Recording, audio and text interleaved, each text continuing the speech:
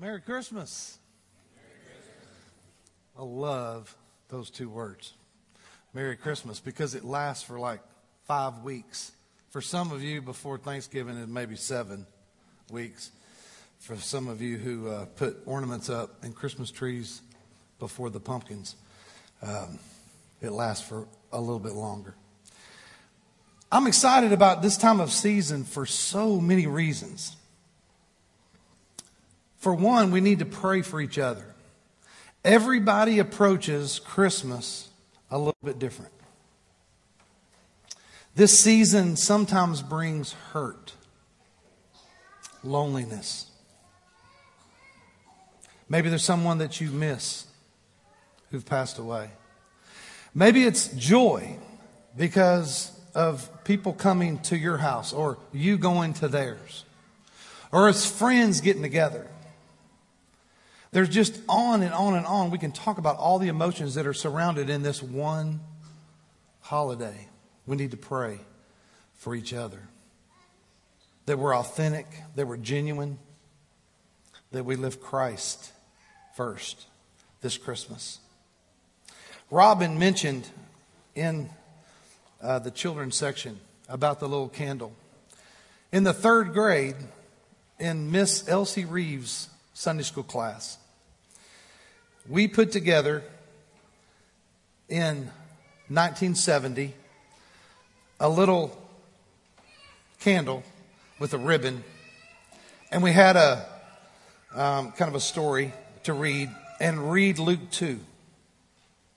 That started a tradition for me and our family when I was in the 3rd grade, because I couldn't wait to Christmas Eve. In those days, we had Carol Candlelight service like 5 days, 6 days beforehand. And so I couldn't wait to get to Christmas Eve where we could sit down as a family and light the candle and read the true Christmas story. I want to challenge you tonight to do that. This isn't a trinket. This is an opportunity for you to allow your kids, your family, to know your God. The Son of God comes. How important is He to you? An opportunity tonight to talk about it with your kids, with your family, with those who are gathering. Take a moment tonight and set that time aside for you to be able to lift Christ. We decided to do family worship today, so don't get uptight. This is not a 45-minute message. How am I going to keep my kids quiet this whole time? No, that's not what this is. This is a brief devotional on a hymn, our last hymn. We're in a series talking about the theology of our hymns called Carols. And the hymn today is Joy to the World. Joy to the World is written by Isaac Watts. If you have your Bibles, turn with me to Psalm 98. Psalm 98. As you're turning there, let me briefly tell you, Isaac Watt actually put together a paraphrase version in 2 different sections of Psalm 98. And the second section is the one that we are familiar with in the song Joy to the World that we sing here in America. Our text is Psalm 98, verse 4. Read along with me. Let the whole earth shout to the Lord. Be jubilant. Shout for joy and sing. Sing to the Lord with the lyre and the melodious song. With trumpets and the blast of a ram's horn. Shout triumphantly in the presence of the Lord our King. Let the sea and all that fills it, the world and those who live in it, resound. What a powerful word. Let the rivers clap their hands. Let the mountains shout together for joy before the Lord. He will judge, for He is coming to judge the earth, and He will judge the world righteously and the peoples fairly.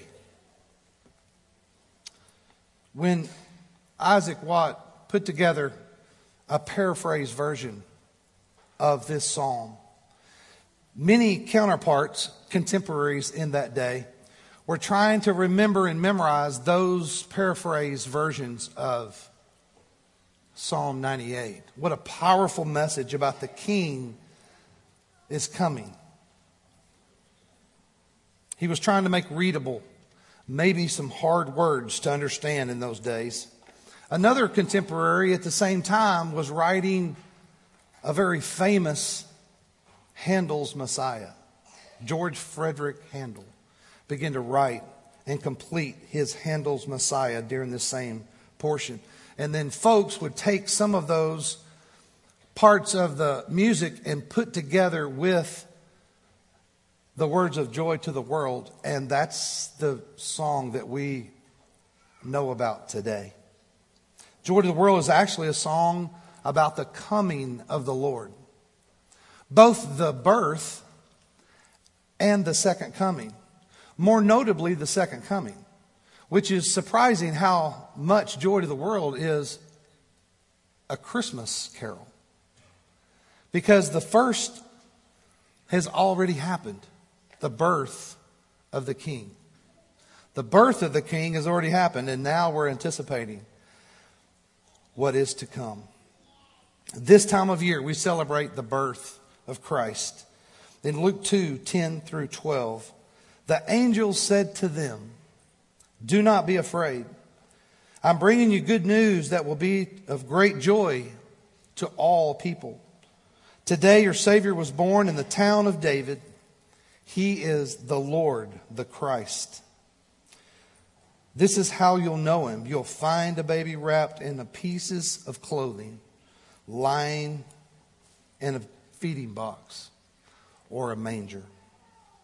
What's this hymn teaching us about this baby? The birth of a king. The first stanza of this hymn says, "Joy to the world, the Lord has come. Let earth receive her king. Let every heart prepare him room, and heaven and nature sing." The earth was ready. Nature was ready for the king. The people were not. Many of the people of the day missed the Messiah. Nature did not miss the Messiah. Scripture teaches us that the rocks cry out in praise. The nature knows. The earth knows. The people here, some missed it. They missed the coming of the Christ. Did not even realize that was him. However, the earth did receive her king. Didn't mean that they accepted her king, but the king came. And that king is named Jesus. Jesus is here, and joy has arrived. Psalms chapter 98 that I just read in verses 4 and 6 talk about shouting with joy to the Lord. All the earth burst into songs and make music. Shout for joy to the Lord, the King. Shouting and making music is about the song. Number 2, since joy is here, let's work to proclaim it. In verse 2, it says, "Joy to the world, the Lord, the Savior reigns. Let men their songs employ. While fields and floods, rocks, hills, and plains repeat the sounding joy." Nature knows. The earth knows. And what we sing about is while men are putting together the songs that nature already knows, and we sing those songs, lifting our King in the resounding joy with nature, that we begin to understand the fullness of joy. In Philippians 4:4, "Be full of joy in the Lord always. And again I say, rejoice." I will say again, be full of joy.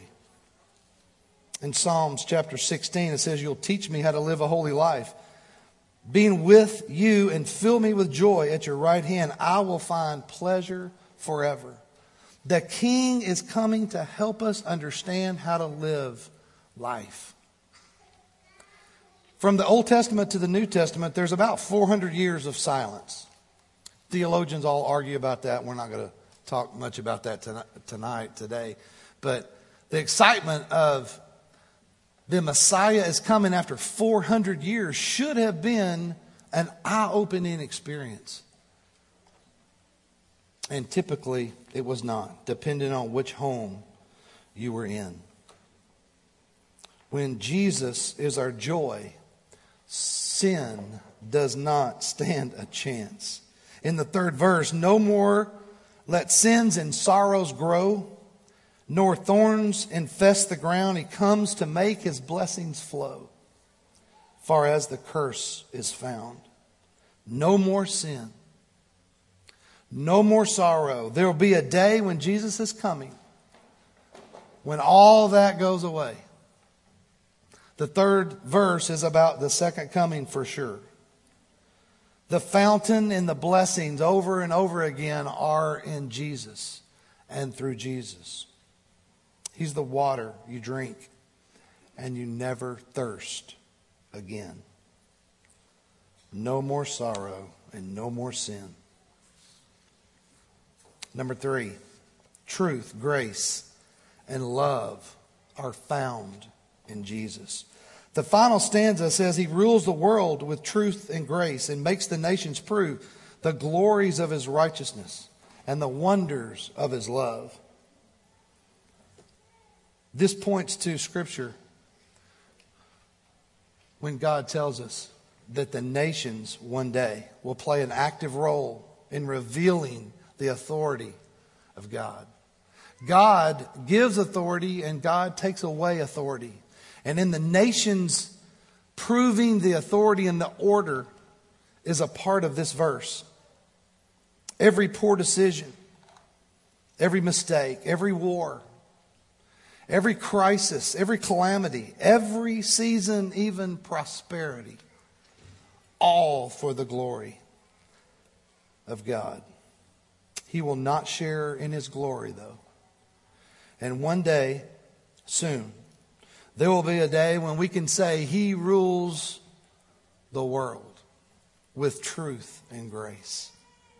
One day, the nations prove, and soon the glories of his righteousness and wonders of his love are present, as David wrote in Psalms.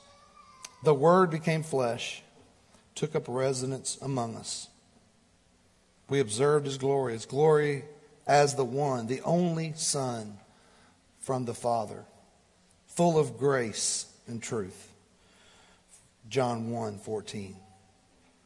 It's a hymn of both the birth and the second coming of the Lord.